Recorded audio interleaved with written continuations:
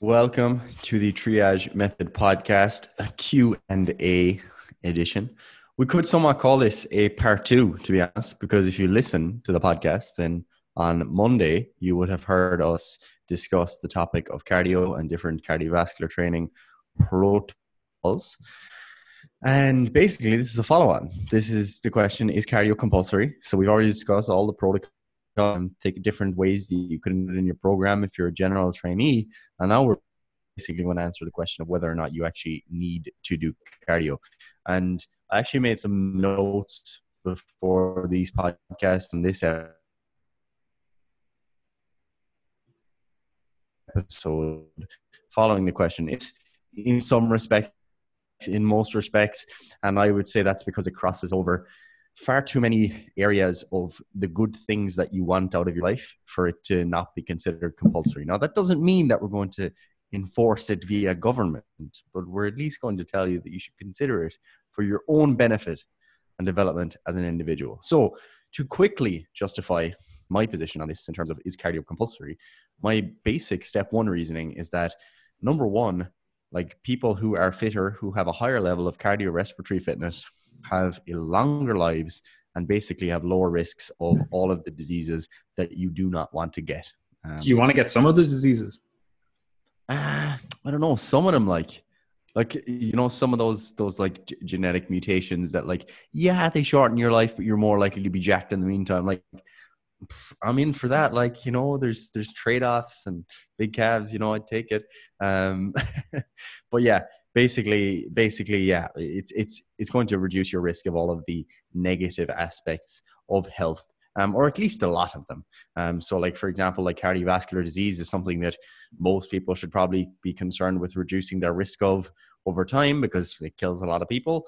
And yeah, being really, really fit is probably a good idea. And to be honest, like the benefits do extend quite high in terms of, like, it's not just like, oh yeah, it's you just stop getting benefits once you're somewhat active. It's like, no, like having a high VO2 max is actually protective up to a relatively high level. So, you know, being fitter is a good positive outcome. The other thing, like if you're like, I don't care about health, I don't care if I get Alzheimer's disease, you know, I don't care if I have type 2 diabetes, I don't care if I have cardiovascular, you know, you'll at least be able to live a higher quality of life in the meantime. Because if you are fitter, you have more capacity to do more things in general, whether that be play with your kids. Okay. Like a lot of us, you know, a lot of people that listen to this podcast are in their 20s, some in their 30s, some in their 40s, but it is a reality for a lot of us within the next 5 to 10 years, we're going to have kids and, you know, they're going to be active little fuckers. And if you're not fit,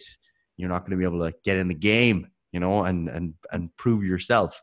And like, I think it's the thought of my kids being fitter than me and me not being too unfit to play with them, I just couldn't cope with that. It makes me feel ill to think about that. So that is another reason.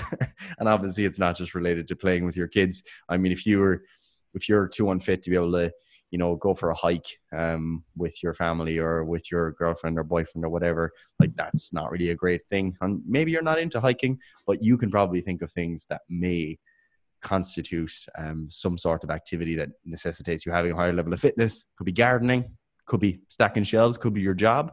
You know, that's one that actually does come up quite a bit, is that people are really tired at the end of the day, or they're from when they come home from work, and they're unable to do anything else in the evening because they're just so tired. And a lot of the time their job mightn't necessarily even be that physical, but because they have a low level of preparedness for it and they're not fit, they don't have that reserve of fitness, it takes way more out of them than it probably should. And that actually detracts from your quality of life outside of work. So if you don't enjoy your job, you find it demanding, it's still good to actually prepare for it, because then you have more time to enjoy life outside. So yeah, there's lots of different things, but they'd be my starting points for saying that a lot of people should at least work on having a higher level of cardiorespiratory fitness.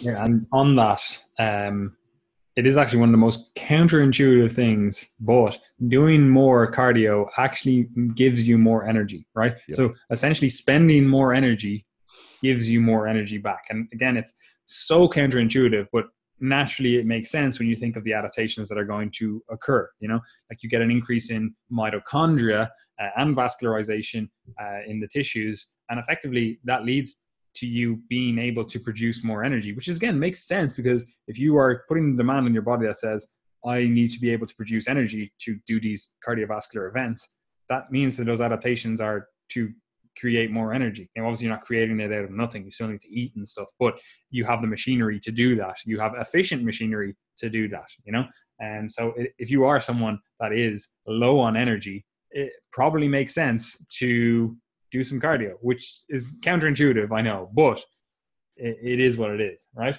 Now, obviously, there's numerous reasons why you could be low on energy, and that could be terrible advice. But for the majority of people that are saying that, I don't have enough energy at the end of the day's work, or even throughout the day, it's probably a good axiom. Now, obviously, you can overdo that, and the cardio could be the thing that is leading to your fatigue. So there is that part of it as well. But either way, on the actual question of today, is cardio compulsory?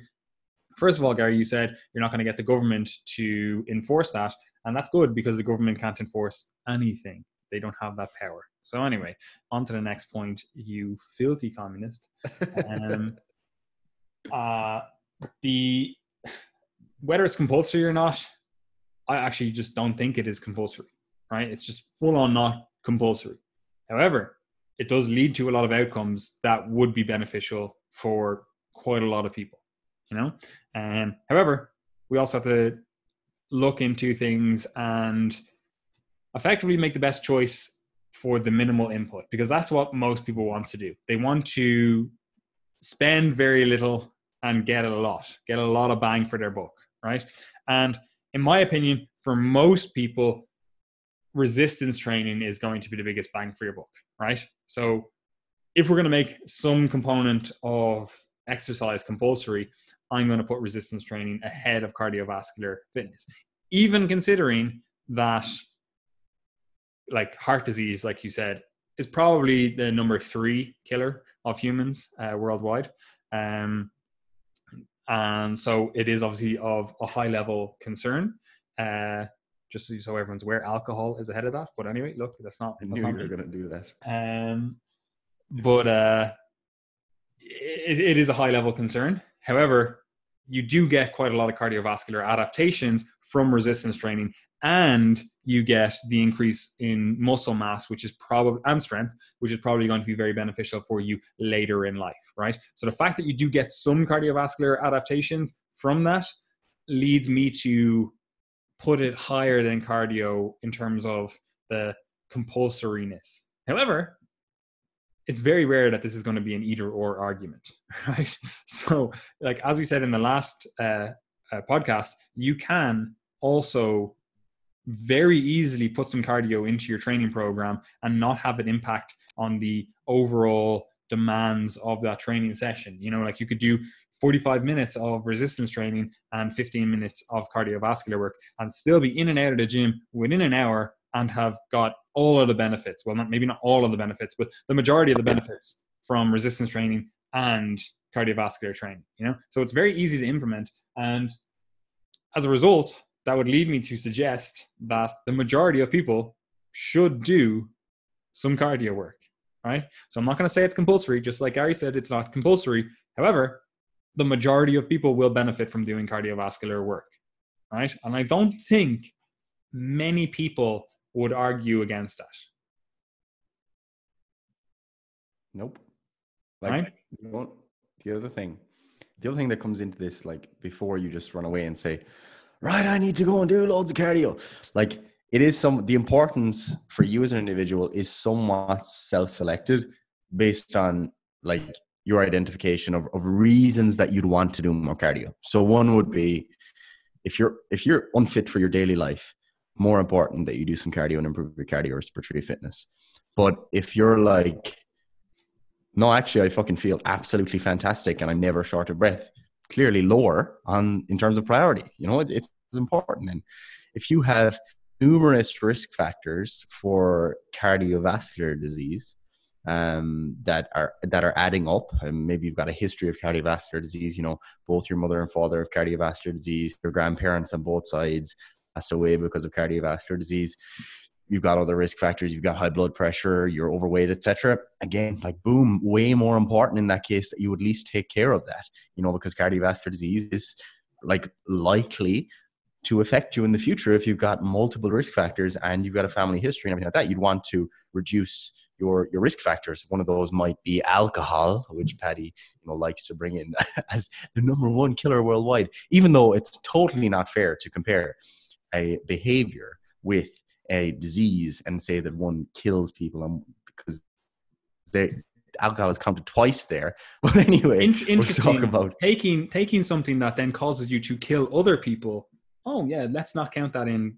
I'm not standing up for alcohol. I'm just saying that you can't compare alcohol-related deaths and cardiovascular disease-related deaths because they're not the same thing. But anyway, generally, like the next thing would be like if you are generally sedentary. Okay, if you've a very inactive life, you don't have a physically demanding job, you don't walk throughout the day, again, it increases in terms of its importance that you would include some additional exercise like this.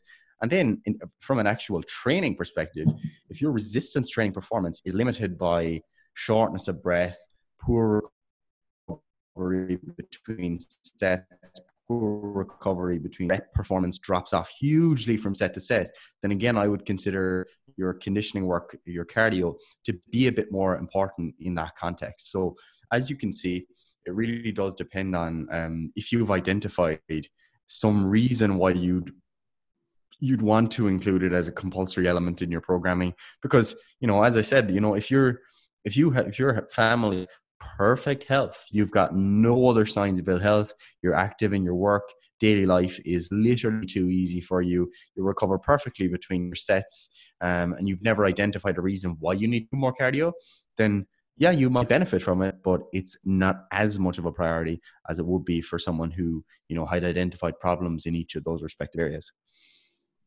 You're dead right. So where does that leave us? Are we saying it's compulsory, or are we saying it's not compulsory? Because that's the question, Gary. Like, if you were the Minister for Health, right? And they were like, look, Gary, let's make this, we need to set the standard. We need to tell people, we need to tell them what they need to do. Are we saying that you must do cardio? Is it ahead of resistance training? Is it below resistance training? Or is it on a par with resistance training? Because obviously we're coming to this from the background of resistance training being essential for just, and I mean resistance training, like that could be body weight training, you're applying some resistance to your muscles. Like, I'm coming at it from the perspective that I think most people should be doing something that applies resistance to their body and get stronger over time, right? So yeah, we've settled that, right? Now, if we're doing this population-wide, let's get this going, where does that fall in with cardio? Yeah, like if I was actually setting public health guidelines, I would try to emphasize resistance training more because, one, I think people are already aware more on a public level of like how to exercise in a cardio related fashion, what that looks like. And when people think of exercise, they often picture like running on the roads, going for a cycle. Like they're the types of things that people think about first. So if, on a public health level, I'd probably try to emphasize resistance training more, not only because of that, but also because I think resistance training has more of a carryover to the benefits we're looking for from a cardiovascular perspective than the opposite way around. So, when you're resistance training, you're obviously going to build a significant amount of muscle mass and strength, but you also you can get a robust increase in your aerobic fitness from that, depending on the way that you set up your program, of course, and your own individual runs. Whereas when it comes to your cardiovascular training, like, you're not going to build much strength and muscle. Like, yeah, it's definitely good. It's definitely good to preserve your function. But I think like the resistance training side of things probably benefits your cardiovascular fitness, the things we're concerned about there, more than the other way around, especially when you think about all the reasons we gave there for including cardiovascular fitness. Like if you're unfit in your daily life because tasks are just too difficult for you, then more muscle strength makes them easier anyway. So it requires cardiovascular fitness, So yeah, like I would try and emphasize resistance training more, but at the same time, like that's at least half because people are aware of cardio. So I would both are definitely important and complementary for sure. So I would say for most people who have the resources at the time to be able to engage in cardiovascular training, I would say you should consider it as being necessary. But it doesn't mean that you need to like ditch your resistance training and go for it, because I don't think it's superior. I do think resistance training might get the edge, but not entirely sure either. And it would depend on specific, I guess, disease outcomes, if that's what you're concerned about. Yeah, I would agree with that, but I'm still going to give resistance training the edge and just go with it, you know? However, if we're in this ideal world and we're saying, is it compulsory? And we're making things compulsory, I'd probably just make both compulsory. Like, again, it's exactly. not the hard to. Yeah, like literally we talked about it in the last podcast. Again, protocols. Again, as I said, you can literally just add in 5 to 15 minutes of cardiovascular work at the end of your resistance training and pretty much reap the majority of the benefits, you know? So it's not that hard to actually implement. So if we are making things compulsory, then yeah, I'd say it's compulsory. However, if you're looking for the most bang for your buck and you're like, oh, I just want to, you know, improve my body composition, improve my health, improve my performance in day-to-day tasks, I'm probably going to give resistance training the edge, you know? However, if you can layer cardio on top of that, happy days, you know?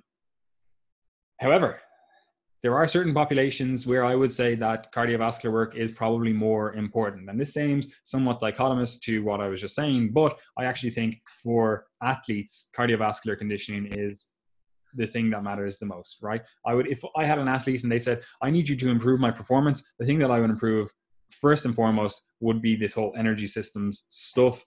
Because like fatigue makes cowards of us all. You know, if you have to run around a pitch for 70 to 90 minutes or whatever, like that's the thing you want to be fit, you want to be able to do, right? So that means that you have to be fit enough to do that. And you have to be fit enough to do above and beyond that, because not only do you have to be fit enough to do it, you ideally want to be fitter than everyone else that is doing it on the pitch with you, you know?